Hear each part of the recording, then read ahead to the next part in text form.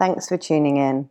During this episode of Things I Wish I'd Known, we discuss the subject of shame. As part of this, we're discussing alcoholism and the subject of sexual assault. Therefore, listener discretion is advised.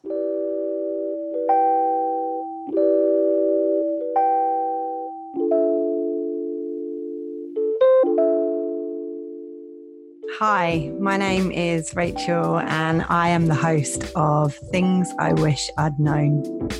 I decided to set up this podcast because A, I love talking, I love learning from people, I love conversation, and B, there are so many things I wish I'd known in my past, so many things I wish I'd known about my mental health, about self-care, about magic, mystery, spirituality, about so many things that I know now, these crazy new breakthroughs in science, frequency, sound, all kinds of things that I'm now so passionate about that I wish I'd known. And I'm hoping that by sharing these conversations with you, I'm going to be able to maybe relieve some suffering, maybe share some laughs and share some knowledge.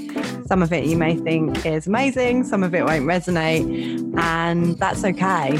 But I really, really want to get this knowledge out there. So I hope you enjoy listening to Things I Wish I'd Known.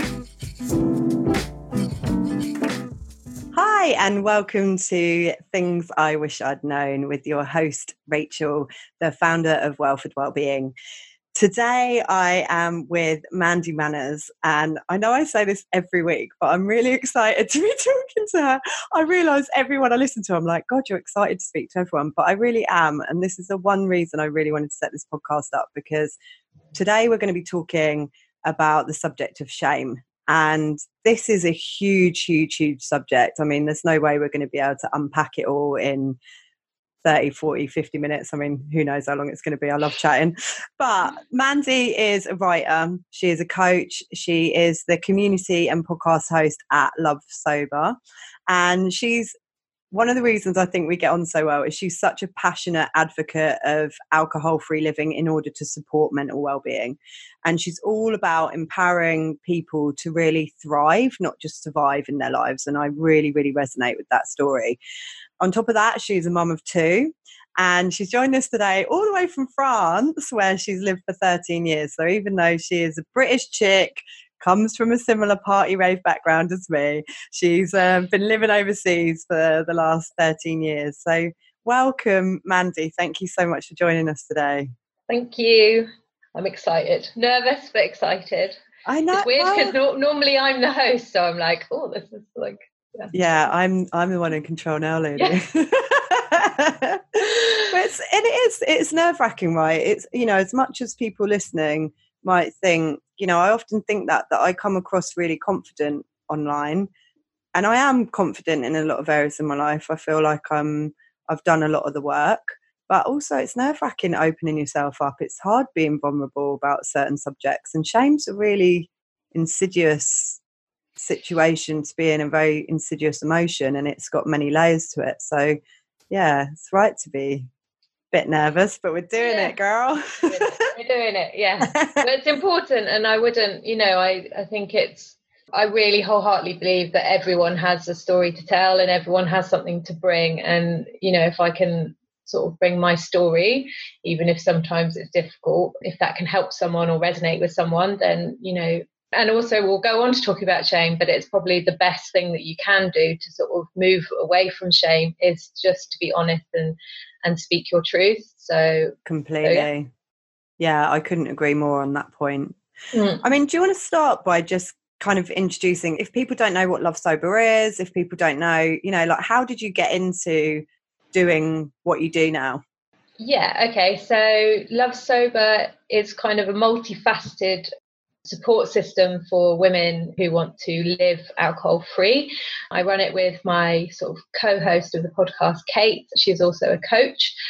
We sort of independently were blogging on a site called Soberistas, which is an amazing site for sobriety. And she's a brilliant writer, and I used to kind of follow her writing. And then I did a year sober in 2012, 2013. So I'd had very bad kind of mental health problems. I'd had a nervous breakdown. I'd been in burnout from work, and my drinking had got pretty heavy and kind of out of control. It was heading down a very dark path.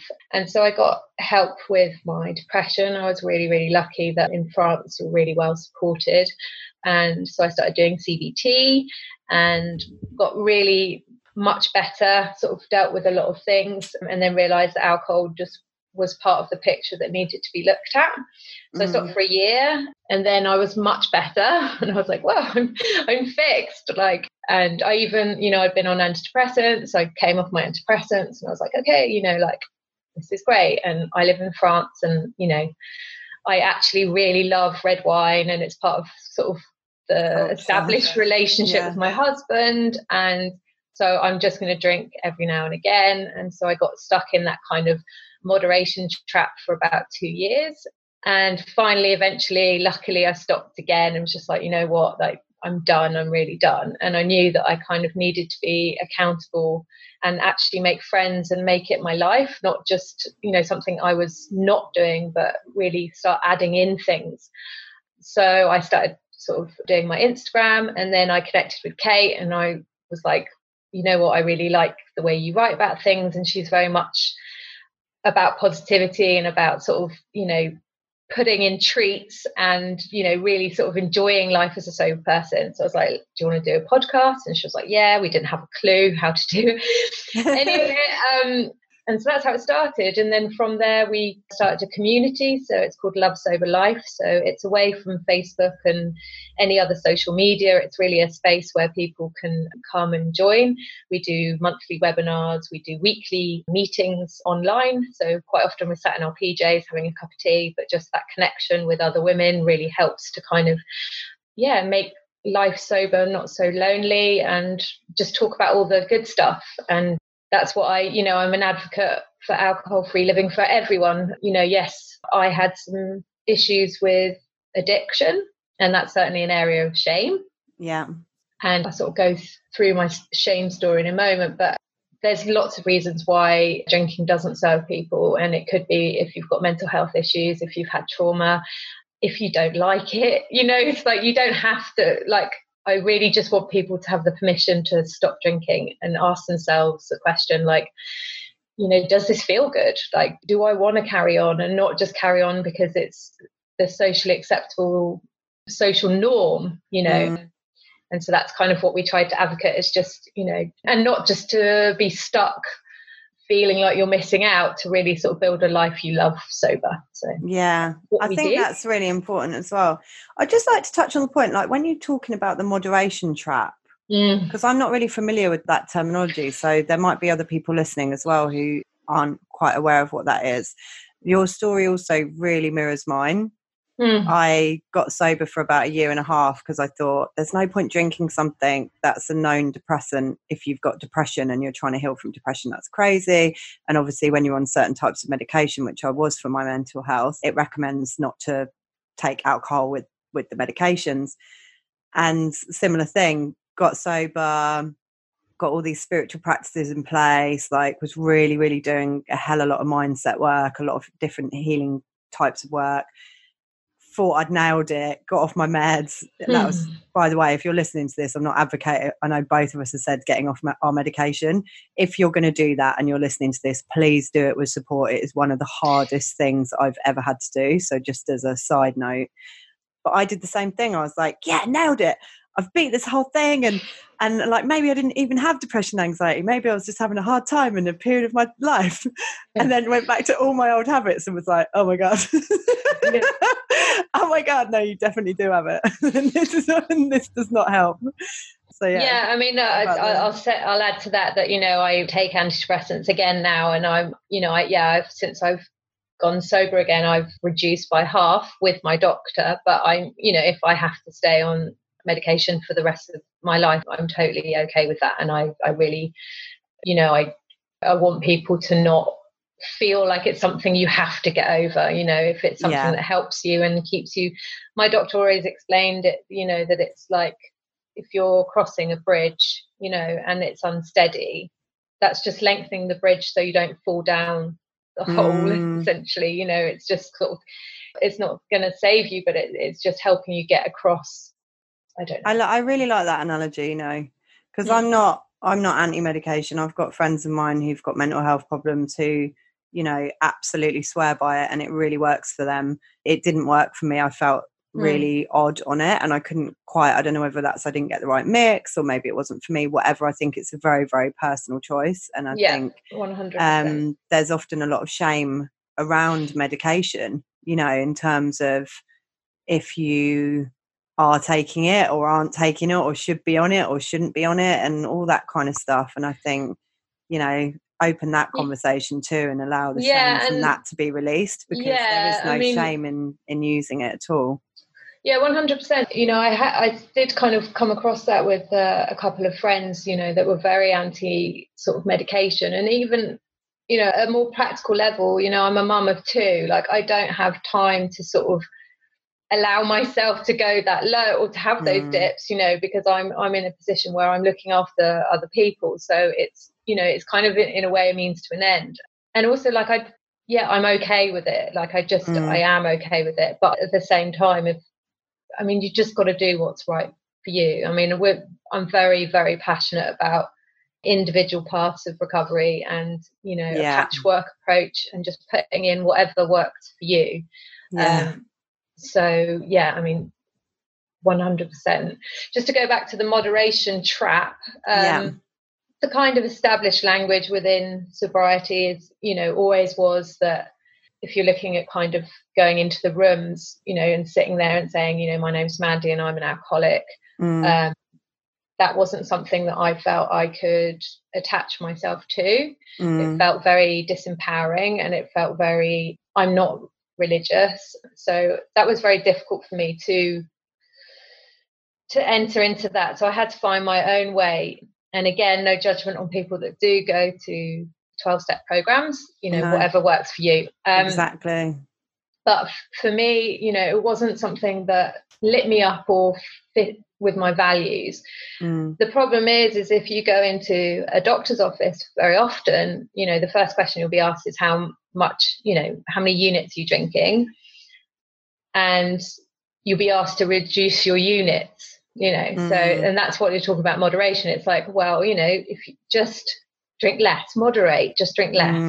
And I think there's a lot of people that are kind of in this grey area where it's like, okay, I don't associate myself with an alcoholic. Like, you know, I know people that have had heavy addictions to alcohol. So I had that kind of mirror, and I was like, well, that's not me, but it's not making me feel good. And there was no sort of permission to stop. All there was permission was just like, just keep it in your life, but just cut down. And so for someone that's kind of in the middle, where there is some level of addiction, but I'm not dependent and I'm not, you know, pouring vodka on my breakfast, like it was like, okay, so what I've got to do is I've got to just drink it, but just sort of not too much. And it becomes massively obsessive. So it's like, okay, right, you know, how much have I drank? Right, I'm going to keep a diary, right, you know, so, and that builds a lot of shame because you're letting yourself down. It's like, oh, like I didn't do what I said I'd do, but I should be able to, you know, I should be able to moderate, because that's what a normal person does. A normal person moderates alcohol. And because I don't associate with being an alcoholic, then I must be able to keep alcohol in my life. And the only time I was free was when I was just like, you know what, like I'm done. And I don't know how much, you know, I mean, it'd be interesting to know your opinion. I don't know how much I agree either with unless you're drinking in the morning, you're not an alcoholic, because I think if you're, and again, this is my personal opinion, so, you know, and I'm new to sobriety, so if I'm offending anyone, I apologize, but I do think that if you're drinking every evening, that can also be problematic.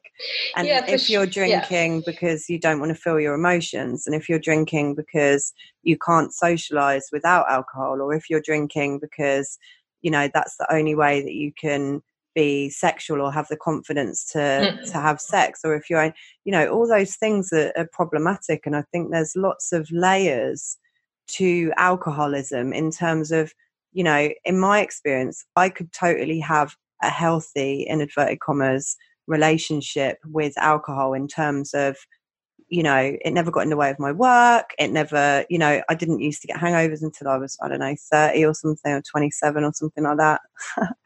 Really got away with it for a long time. I think that was dissociation from my body, but whatever. It was great. But, you know, what I started noticing through meditation and more self-reflective practice was when I drank, and even if it was just, say, a glass of wine or two, so very moderate, you know, me and a friend maybe having 2 glasses of wine of an evening to catch up, my mental health would dip so dramatically for about 2 weeks afterwards that it just wasn't worth it. But somebody looking at that on paper would say, well, you're only having, I don't know how many units that would be. What is it, like 4 units a week? That's not a problem. But it was a problem for me, because it made me feel horrendous, and it made my mental health almost unmanageable. So I think exactly. So I think that's the point, I think, is that, you know, what happens is there's sort of the general view, which is, you know, I had this with my doctor. I know so many people that you go in and you go, I'm not sure about me and alcohol. And they go, how much are you drinking? You go on, they go, you know. Yeah. Just cut out the vodka, just stick to wine. Yeah, just cut down. And it's never like, oh, well, you know, really, well, you can stop. I mean, you don't have to drink. Like, your life will continue and you can be happy. Like, don't worry about it. You know, it's always like, just drink less. Yeah. And going back to this kind of, I mean, the language of sobriety is a big topic, and there are lots of different sort of schools of thought about the language of alcoholism and addiction and addict. And I think it's very personal, and I think everyone, again, should choose the language that suits them. But in terms of looking at, you know, what scientifically, medically, you talk about alcohol use disorder. So alcoholism is actually a very old sort of term. So you look at alcohol use disorder, so you have harmful drinking, which is kind of, I'm not going to get this exactly right, but drinking above the recommended amount, but not having any sort of impact on your day-to-day life. And then you have hazardous drinking. I think it's the other way around, actually. So hazardous is first, then harmful drinking, which is you're drinking over the recommended amount and it's starting to have an impact. So binge drinking, anxiety, hangovers, blackouts, etc. And then you have dependence, where you will need medical intervention to stop, because, you know, if you have a dependence on alcohol and you quit just like that, you know, you could die from a seizure. So there is that sort of, there is a gradient scale of addiction. And so for me, I didn't feel like I was dependent on alcohol, like I stopped without any kind of outside help, but it certainly wasn't, I wasn't, you know, a glass of wine at a wedding and not think about it for 3 months, you know. I was somewhere in the middle, and it was affecting my confidence, my self-esteem, my relationships with people. So it was definitely, you know, enough to stop, for sure. Yeah, so I guess I'd like to know, and I think people listening would like to know as well. I mean, one thing we said we were going to touch on anyway is kind of the relationship between alcohol and shame. But I'd really like to know, like, what is shame for you? Like, how would you define that? Because I think for a lot of people, it's quite, no one really talks about shame. It's very much under the carpet, right, as an emotion. And like a lot of them, I mean, in British culture anyway, we don't really talk about our feelings. It's very stiff upper lip, isn't it? And just get on with it. But how would you define shame for you? Well, I was sort of thinking about, I think shame for me is probably one of the most damaging negative emotions. And I think it is probably the thing that had the most impact on my relationship with myself. I guess I describe shame as that comparison that you have with the societal norms and values, the values you have with yourself and the values that society puts upon you. And when you feel that there's a disconnect between you and those values, it's like that feeling of being exiled. And actually, you know, quite often we're exiling ourselves, and it's that feeling of disconnect, like I'm doing something, or the way that I am is not normal or not how it should be. And therefore you feel ashamed. And I think I felt shame my whole life. Certainly there's some significant periods of shame, but when I look back to being a kid, I never felt like I was good enough, pretty enough, slim enough. And I took all of that on myself, and that transformed as shame. So I was ashamed of my body. I was ashamed of the things I said to people. I was ashamed of the way that my teeth were. I was ashamed of my clothes, my wealth. It's all those things when you're putting a bar. And I think I was incredibly hard on myself. I put up a bar of what my expectations were of my behavior and my place in society. And so I constantly felt like I was letting myself down. And so that sort of instilled that self-perpetuating feeling of not feeling good enough. And that, we had a massive impact on my self-esteem. And I think, what's interesting is the wrong word, but, what often happens with alcohol and drinking is it's kind of a self-destructive cycle of shame, because even when I was a young person, I was never a good drunk. I mean, it brought out all the things I didn't like about me. I was really kind of leery and quite aggressive, and I was funny and stuff like that, but everything was exaggerated. And those feelings when you'd wake up in the morning and just be like, oh, what did I say and what did I do, and I can't believe I did that. And one of the brilliant things about being sober is like, I never walk away from a situation and feel shame anymore. I just, I'd never go. I mean, I had a conversation with my ex-boyfriend at a wedding. This is a classic example. And I'm really kind of quite a deep, honest person. And I felt a lot of shame about that in my life. Like, God, I should just let things go or just be sort of more chilled about stuff. And actually, he was really, really horrible to me. We weren't together for very long. We were together when we were kind of 19, I guess. And actually, I fell pregnant, and I had an abortion just when I started university. And, of course, there's a lot of shame around that. And actually, this is probably the first time I've said that in a public space. And so he wasn't nice to me, and I had a lot of things to say. And so I bumped into him, he split up with me over email, and etc. Yeah. As young people do. And so I saw him at this wedding, and I just sort of said my feelings. I was just like, what, like that really hurt, and it wasn't nice, and etc. And I kind of walked away with that kind of panic of like, oh, I shouldn't have said that. And then I was like, what, I'm sober. Like I totally chose to say that. And it was so liberating. It was just like, no, I own that. I'm not going to wake up tomorrow and be like, I can't believe I said that, or feel like what I do is out of control. So that's been a brilliant kind of part of sobriety for me, is that trust in myself and that kind of re-spiraling of self-esteem of like, actually, I feel good about my choices. They're not out of line. I'm not disconnected from my values as a human being by the sort of the behavior that I'm displaying, I suppose. I guess as well, just from what you've said, I mean, guilt and shame are quite interlinked, right, as emotions go. And they say, as the famous they say, that guilt is I did something bad, and shame is I am bad.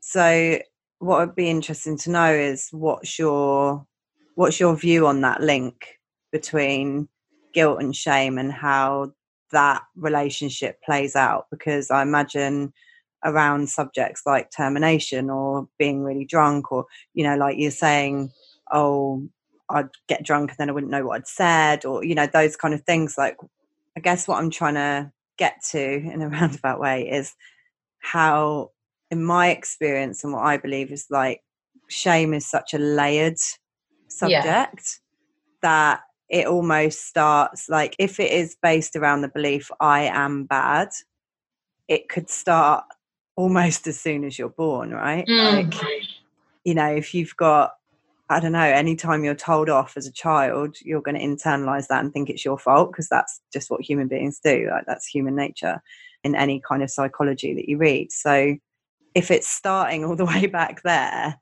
how do we begin to hack that, A, our relationship with shame, and B, what parts are ours to own and deal with, what parts are ours to kind of give back to others if it's not our shame to hold, and where does guilt kind of feed into that story?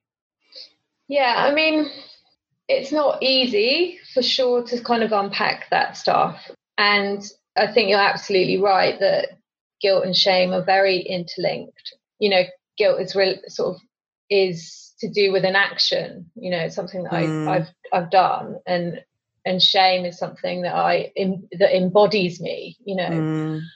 I guess for me, like, the biggest thing has been just to know that I can't do anything about the past. Like, what's happened's happened.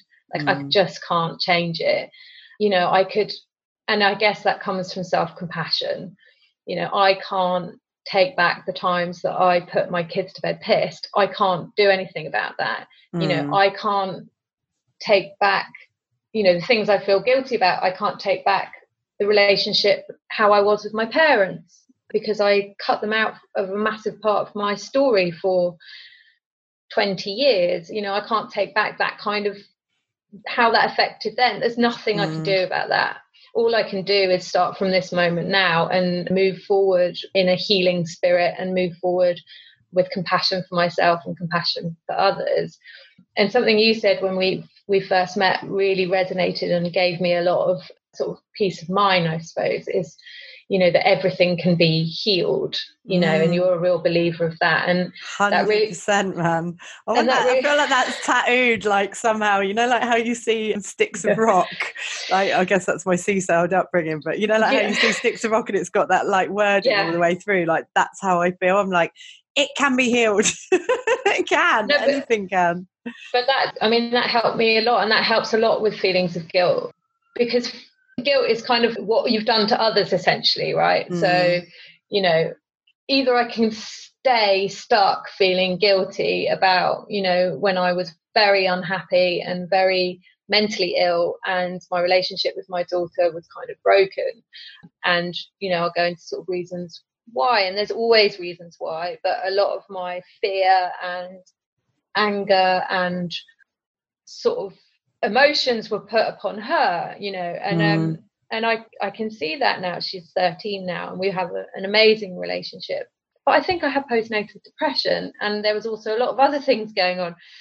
But anyway, you know, I see her now, and I see that sometimes if I'm sort of angry, she looks frightened, and that's something that I have to own. But it doesn't mean that I need to feel guilty about it. It means that I can be proactive and do something to mend it. Oh, completely. You know. I always think as well, like, triggers are horrible, right? Like, when you get triggered about something, whether it's triggering fear or anger or shame or any negative emotion, it's never nice. But I think that there are biggest markers of knowing where healing can begin. Like, if, you know, and I mean, I don't have children myself, but I can see from close people that I have relationships with and their children, just how much kids basically wind you up. And I think people's children wind them up because they're basically the biggest mirror that there could be of, like, look this is you, you know, because that's how they're, you know, being molded. And so then that's like quite a harsh reality of looking at self, right? And the same in any relationship. Often people are just our mirrors or our teachers. They're there to mirror something in us that maybe we need to look at that can be healed, or they're a teacher and they've come to kind of show us, you know, a new way, or show us something, a different way of embracing something, or a different way of doing something, so that we can maybe see within ourselves that connection and that light that is within all of us. Yeah, I certainly feel like, you know, when I was, you know, I call it a place of disconnect. Like, when I was drinking, that's how it felt. Like, I was not connected to my values and not connected to essentially me and what makes me feel good about me. And now that I'm connected, you know, I do really feel like my kids are teachers, and they're absolutely fascinating if you just let them kind of be them. And it's not always easy, but I've known, like my son, he's very sort of sensory aware, and he doesn't like to wear pajamas. He prefers to wrap in a blanket. And it's like, before I would have just been like, put your pajamas on or whatever. And now it's just like, oh, that's interesting. All right, let's see why is that, and me and your son have a lot in common. That's literally how I sleep. I didn't realise other people did that. Yeah, well, there we go. And my daughter, she's extremely headstrong, and she's incredibly wise, and it's been amazing to sort of step back and go, oh, you know what, actually you can teach me. And that's only happened since I've stopped drinking, what a beautiful way to look at that relationship, though, as well. Yes, I mean, they can still be challenging at times, but for sure. I mean, I went from a place of so much resentment for being a pet, for not being able to. I just didn't know who I was anymore. As you said in the intro, like I grew up being sort of a festival girl, like very much into sort of pre-parties and getting wasted, and my friends, and that was my life. And I then became a parent, and I knew deep down in me that like my values were not to be that sort of parent. Like I didn't want my kids to grow up kind of seeing that, or being around people being wasted and on drugs and alcohol, being at festivals. I wanted them to have the best chance that they could to be healthy and do sport and essentially not be like me.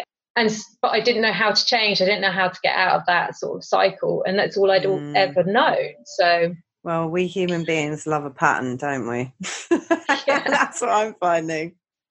Love a pattern, even if it's a damaging one. Yeah, for sure.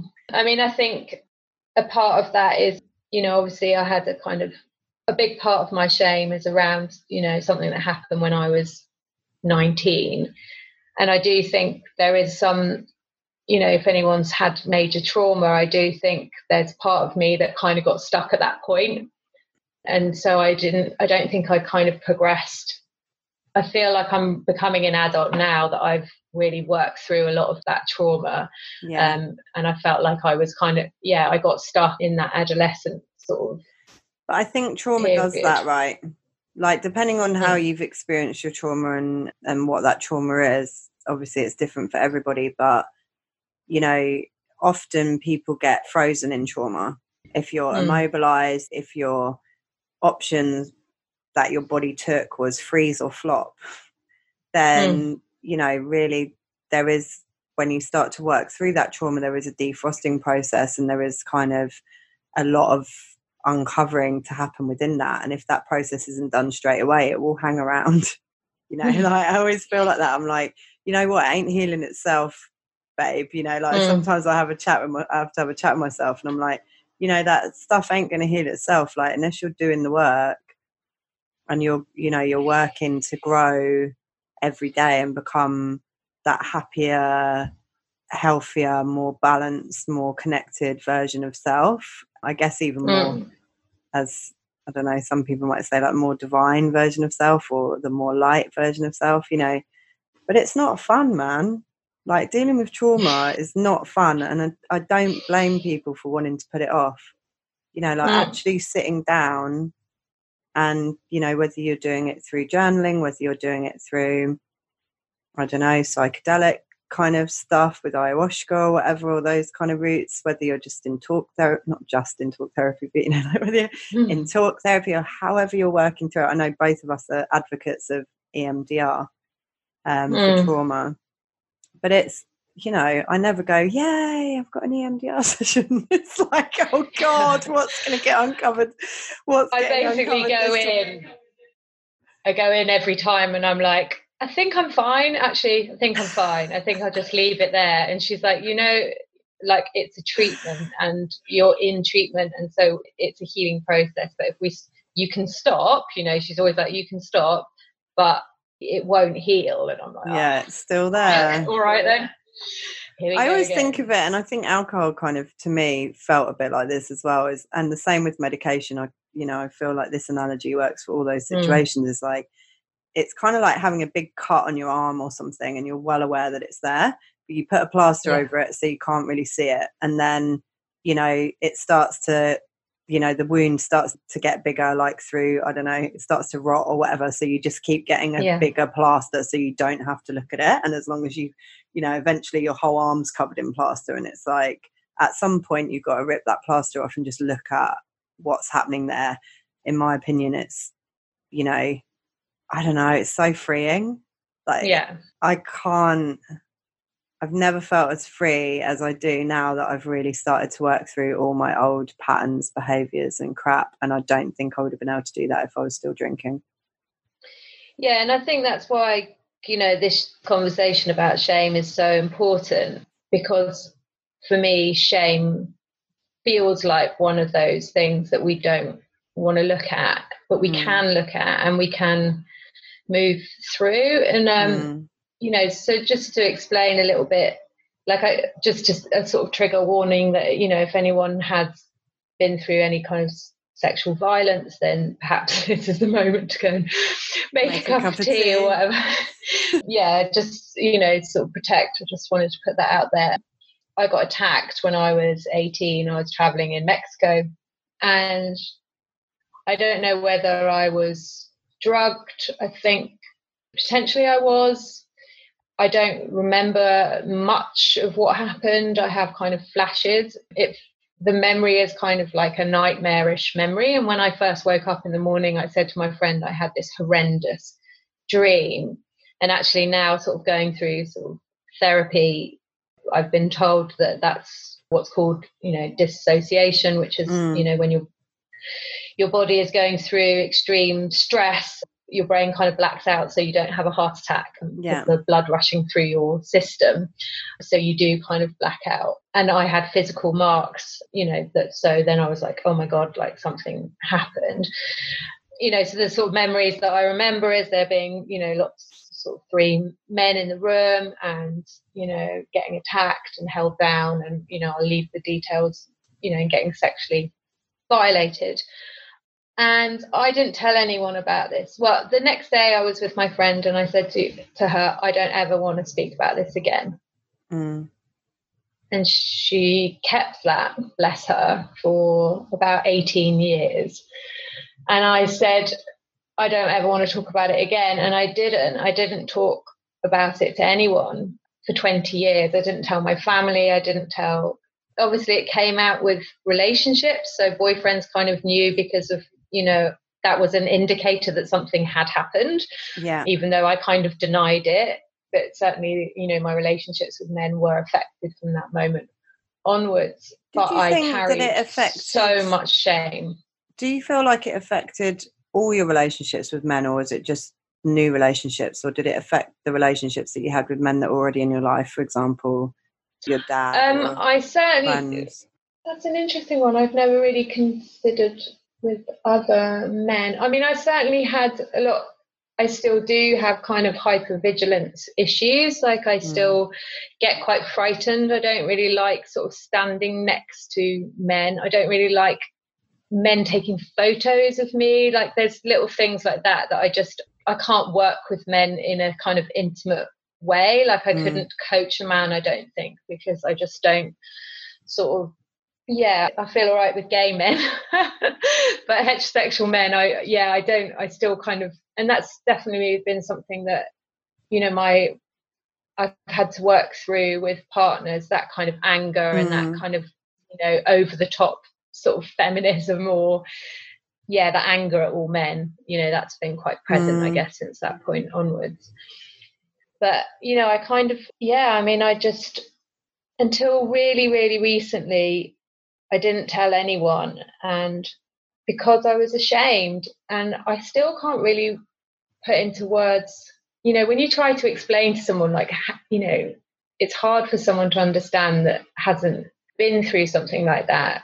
Like my best mate who was there, I saw her recently and we were at this another wedding, and a couple of people must have read something online because they were like, sort of said, oh, Mandy, we're so proud of you and you're so brave. And it broke me. And I was so upset and frightened. And my friend was like, but what? Like, what do you think is going to happen? And it's like, it's because they know. And it's like, so what? And it's like, but what will they think of me? And it's like, but Mandy, bad things happen to you. And so I'm still working through it. It still comes up, and do you not think, because we live in a culture of victim blaming when it comes to sexual assault? And I think it becomes a very, very difficult thing to unpack when, the way culturally and systemically how sexual assault is kind of put out there into the public domain. It's always, what were you wearing? How much did you have to drink? All these kind of questions about, well, if you are going to walk home late at night by yourself or whatever, like all these kind of weird and wonderful constructs that have been put in place to kind of make it your fault. And for sure I felt that, when a sexual assault happens, it's nobody's fault but the perpetrator. And I remember flipping it on someone once when we were having a conversation. I said, well, if I saw a really, really drunk guy in his pants in the street, would I go over and offer him like maybe a bottle of water and like, how are you getting home? Are you okay? Where are your friends? Or would I start kissing him and like making out with him and touching him inappropriately? I mean, that would just would never enter my consciousness. It would just be like, hey, dude, where's your pants? Like, where's your friends? Like, can we look after you? Can we get you somewhere to safety? Like, are you good? What's up with you? And I just think, we don't, like, if somebody's that inebriated or that whatever, then, the first port of call should always be care.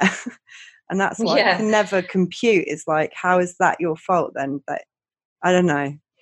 And I do think, and that's the absolute rational response. And I do think, but from speaking to women, and women really don't talk very much about this. And actually, when I sort of shared in Sobriety Forum, I had all these women of all ages from sort of, 75 down to 25. We had our own little Me Too thing within this kind of safe space. And they were all different ages and all different experiences. And all of them had never spoken out because of shame, and because there is that thing that I created this situation, and I do think that kind of led into my self-perpetuating kind of destructive drinking, because there was that connection with being out of control and being inebriated that was like, I put myself in danger and now I'm putting myself in danger again. Like, how stupid am I? And it's like that kind of self-flagellation. Is that the right word? Of just beating myself up about it. It's just like, you did this to yourself and you've got no one else to blame. And I mean, it's a hugely kind of complex thing to live with shame. I think you're so brave. Sort of say, it was just, well, I mean, what happened essentially is a few friends that might listen to this will laugh, but when I went to LA, it's a joke because I always mention going to LA, but when I went to LA to this conference, there's this amazing art installation called Shame Booth, run by this woman called Paula Williams. And I was at She Recovers, which was a big gathering for women in recovery. And the idea is, it's like a confession booth, essentially. Like, you go in and you speak your shame and you put down the phone and you walk out and you get given your big girl pants. So she literally gives you some big pants that say no shame on the back.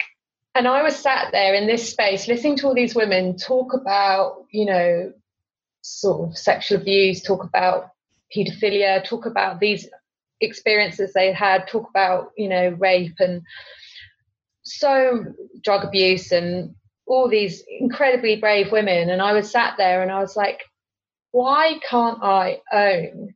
I can talk about my drinking. I can talk about what I do to myself, but why can't I own what someone did to me? Like, what the fuck is that about? And I sat there and I was just like, I've got something that I can add to this story, but I don't know how to get it out. And the main block was that I'd never told my family. Wow. How do you have that conversation with your family after so long? And I think so I how went do you into have shame that booth. conversation full Ever, stop, yeah. you know, like it doesn't really matter on time, I don't think. Yeah, and so I went into shame booth and it was amazing, and I spoke my shame, and it was such a sort of big relief to kind of just say it all out loud to this, you know, telephone box. And that kind of set it in motion, I suppose. And then I came back and I was like, you know, talking with my PTSD therapist, and I was like, I think I want to tell my parents. She was like, okay. And I was like, I don't know how. And then we started writing letters. So I wrote, you know, I think maybe 4 or 5 letters to my parents, just sort of, you know, modifying, changing it, looking at how I wanted to say it and what I wanted to say. And then I was like, you know what, actually, I think I don't want to, because I was terrified of them not having a reaction that was on the right level. Like I didn't want them to burst into tears, but I didn't want them to sort of be like, not bothered either. Yeah, you know? it was ages ago. Sort of you're not over that yet, babe. Yeah, exactly. Imagine. Thanks for sharing. And, cup of tea. You're like, what? Actually, it was quite like that. And so eventually, what happened was that I was speaking at the Club Soda sort of mindful drinking festival about sobriety, and randomly my parents wanted to come and support me, which was really sweet. And then we went for lunch, and my dad started talking about how amazing it was that people were owning their story and talking without shame, and how proud he was of me. And I was just like, okay, like this, you know, now or never kind of thing. I just kind of blurted it out over lunch, and it was a lot. I just want to, you know, give that kind of gift to people, that it was a lot lighter than I thought it was going to be. You know, there was a moment of kind of tears and a moment of holding hands, and then it was a bit like, okay, well, you know, let's get a cup of tea and a piece of cake. Who wants cake? You know, and that was kind of I always want cake. Yeah, and you know, it's kind of been mentioned a couple of times, and you know, because I was doing EMDR, I was just like, it's exhausting, and I kind of, you know, I think that's the thing. I mean, shame diminishes when you share it. It just does. I think shame loves silence.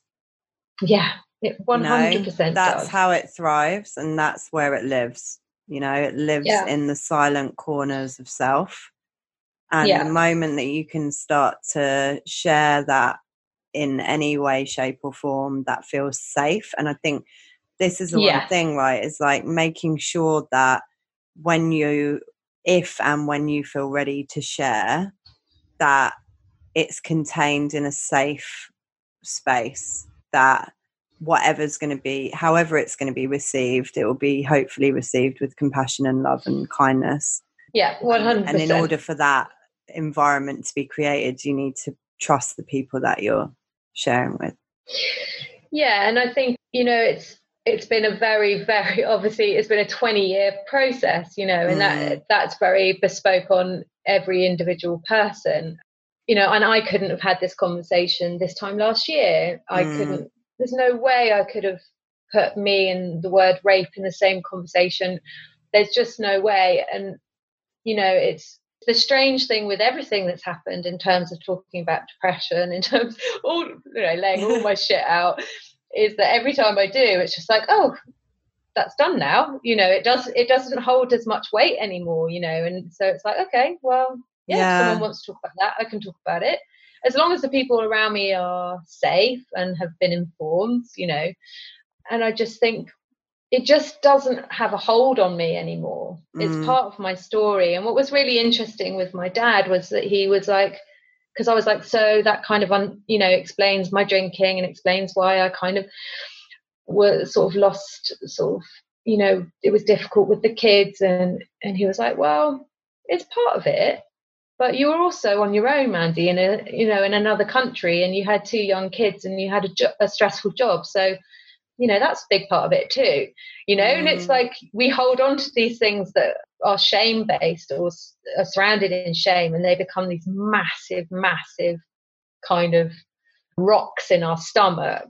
And then when you actually take them out and look at them, you go, oh, all right, well, that's just one thing. And it's just part of my story. It's not everything. It's not me. It's part of me. Yeah. But it's not everything, you know. I'm really and you can forgive yourself. Oh, time. I'm very conscious of time because I'm loving this. I'm really loving this, but also I have to leave soon because I'm doing a gong bath tonight. But there's a few things that I really want to cover off before we go. So what order should we do this in? I guess the first thing, obviously, what do you wish you'd known about shame that you didn't know before that you do know now? That it's just a story you're telling yourself and it's not fact. Oh my God, I just had what Oprah would be like an aha moment. So true. And when we can move out of that victim mentality as well and like reclaim our power over a situation, I think that is really an incredible healing space to be in. Yeah. So the second thing is, if people are listening to this and, you know, I guess if they've clicked on things I wish I'd known about shame, they're interested in the subject for one reason or another. I mean, what kind of tips have you got for working through shame? I mean, it's such a muddy, that's how I always feel like when I start doing shame work with myself. It feels like muddy and, you know, there's never clarity around exactly what it is, where it starts, you know, what it's linked to, and there's a lot of unpacking to do. So I think it would be really useful to know, like, what would be your kind of top tips of like how you've been working through your shame and what's worked best for you. Yeah, I guess there's part of perfectionism in it, you know, getting rid of this idea of that we should be perfect or things should be normal, you know, just to allow yourself to be perfectly unperfect. And, you know, do work around self-compassion. The Rain of Self-Compassion with Tara Brach is amazing, sort of guided meditation. Just every time you feel yourself ruminating or kind of getting stuck in the past, just kind of tell yourself, like, the past is the past. You know, the past, I can't do anything about the past, but I'm here now and I have a future, and just kind of keep future thinking. I guess stay in your own lane, you know, don't let other people's opinions or other people's viewpoints bring shame. You know, you are your own person with your own experiences. Yeah, and I guess sort of flexible thinking, you know, I think when you're in a shame spiral, you kind of get really sort of stuck in fixing things or controlling things, and I guess it's like that way of just taking a step out and going, okay, how else can I look at this, or what else can I do about it? And yeah, just working on forgiving yourself. I mean, you know, we all make mistakes. There's probably a huge story around why or what happened, and there's just no point getting stuck there. You can't do anything about it. You just can't. And so, you know, just embrace yourself and your own, you know, story, and it's made you who you are. And yeah, and you know, don't drink. I mean, just, you know, just try and avoid things that disconnect more from yourself, really. And kind of, yeah, I mean, we've talked about meditation before. It's something that's difficult for me because of kind of PTSD trauma stuff.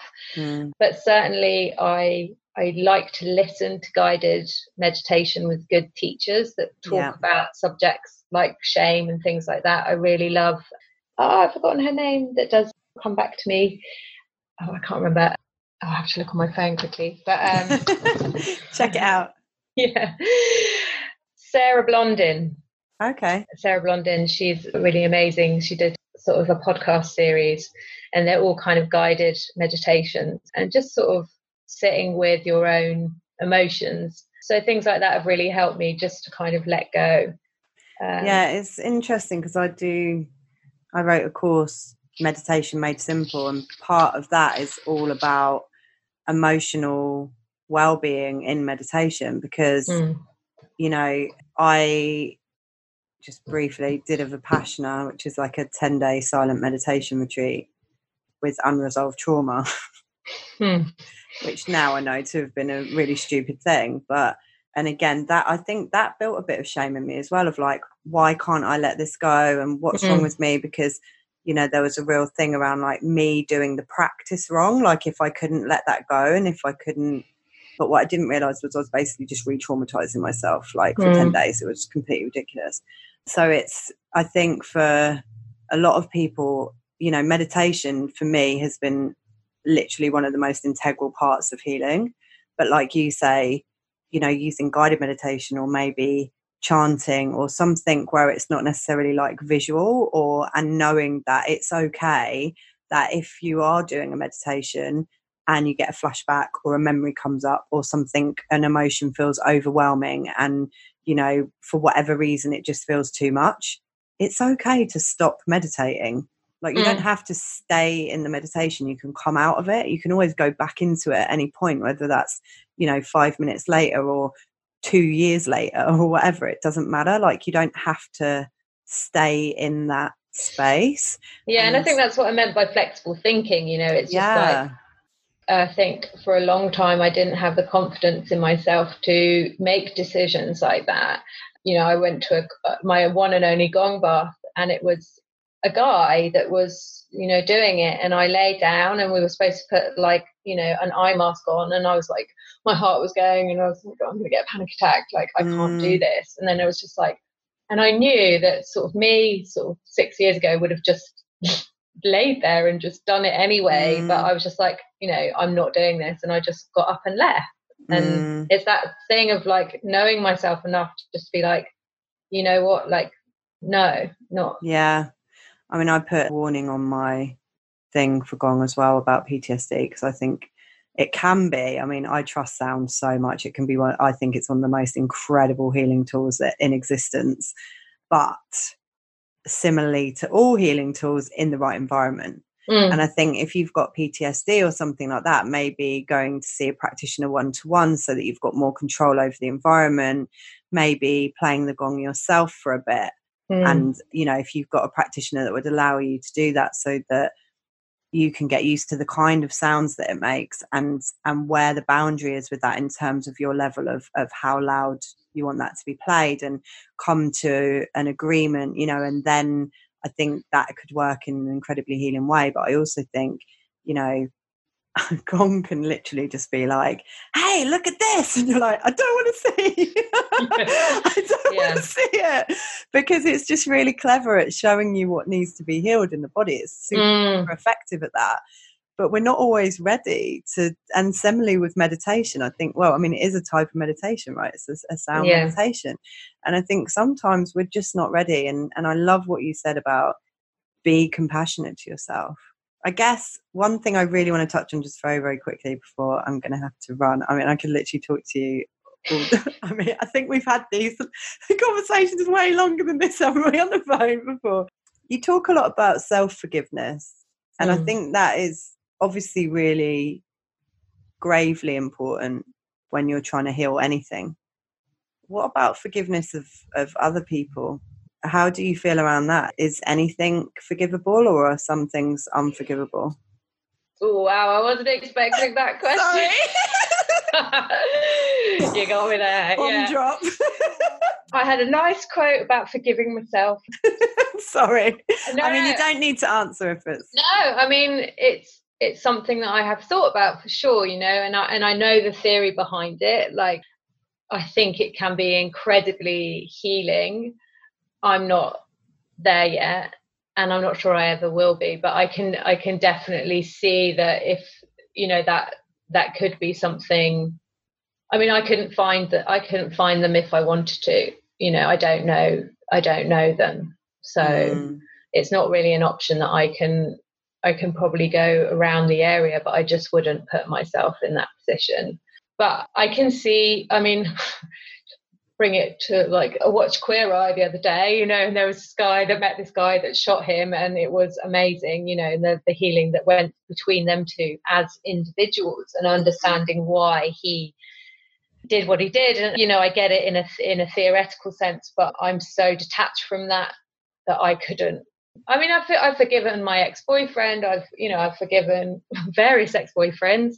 You know, I had one of my ex-boyfriends went to prison, and unfortunately he died recently of a heart attack, but he was amazing, because when he came out of prison, he made a point of apologizing to everyone, that he'd ever done wrong by, and one of those people was me. And and I forgave him, and I didn't want to at the beginning. I was just like, like, I don't trust you and I don't believe that you changed, etc. But he proved that to me, and I'm so grateful, because we had a brilliant sort of last year of friendship again, before he passed away. So I do believe in it. I certainly do.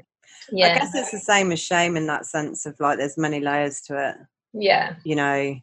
As we grow in terms of our how I feel about spirituality is that it's just more of a connection to self, and coming back to the fact that we are all connected, and everything that happens is a reflection of self in one way or another. So, like, if you're unable to forgive others, maybe there's parts of self that aren't forgiven yet as well. I don't know. But I also completely hear you in terms of, that is a long healing journey of being able to, realistically look at certain things that happen in the world, anything, any type of violence, any type of violation, any type of situation like that, and just being able to go, oh yeah, but I think also around forgiveness, it's not necessarily accepting the behavior, right? No, not at all. No. It's about letting go of the pain that's been caused. But it's finding that line between not feeling like you're going, oh, it's cool, it wasn't a big deal. It only took 20 years of my life to start healing this shit, and being able to be free of all the stuff that's interlinked and intertwined with that story, that is trauma, right? And it's certainly given me food for thought. I mean, I was picturing a kind of Queer Eye like meet up, and sitting down and chatting about it, but that's certainly not going to happen. In terms of me letting go of it, in terms of, I don't know, I'll have to work around the idea of what is there to forgive, I suppose, in a sense, and so that can be one for, like, next year. Things I wish I knew about forgiveness. Now that well, a friend of mine shared this with me, so I thought it was really nice and quite appropriate. And it's Bernadette Russell. She's a writer. She's got a couple of books about kindness and awe, which are really nice books. And she shared this. She didn't write it, but she shared it today. And it said, forgive yourself for what you did when you were still living in survival mode. Wow. And I just think that's really, we don't do things just because we're idiots. We do things because there's a story behind it. And so you can forgive yourself at a deep level, knowing that, that there was a bigger story around it, Beautiful. What a beautiful way to end. Oh, thank you so much for your deep and brave honesty. I just know that this is going to resonate and help so many people, and I just feel that when I've been at my most vulnerable on other people's podcasts and my own, and the amount of people that reach out and just go, oh my God, when you said that, it just really, I realized and just had aha moments, and it just, this is what I've set the podcast up for, is these conversations, so that all the things that we wish we'd known can be shared far and wide, and hopefully help relieve other people from suffering and help them to thrive. So thank you so much. Oh, my pleasure. Thanks for having me. And as always, you can watch this on YouTube, or you can listen on all the kind of podcasty, outgoing places, Spotify, Apple, all those things, Podbean. There'll be links, as always, to all the different elements, so you'll know where to find Mandy. Love Sober, and I highly recommend joining her community, especially if you're looking at sobriety as part of your healing path. And I will be back next week with someone else. So thank you so much for listening, and thank you for joining me, Mandy. No, pleasure. Thank you. Take care, guys. See you next week. Thanks so much for listening. If you'd like to find out more about my work through one-to-one sessions, corporate wellbeing, or even coming and joining me on my yoga and sound healing retreats in Morocco, then please check out my website, www.welfordwellbeing.com. And remember, you can always follow me on social media at Welford Wellbeing over on Instagram and Facebook, and like, subscribe and share on Spotify, Apple Podcasts and YouTube.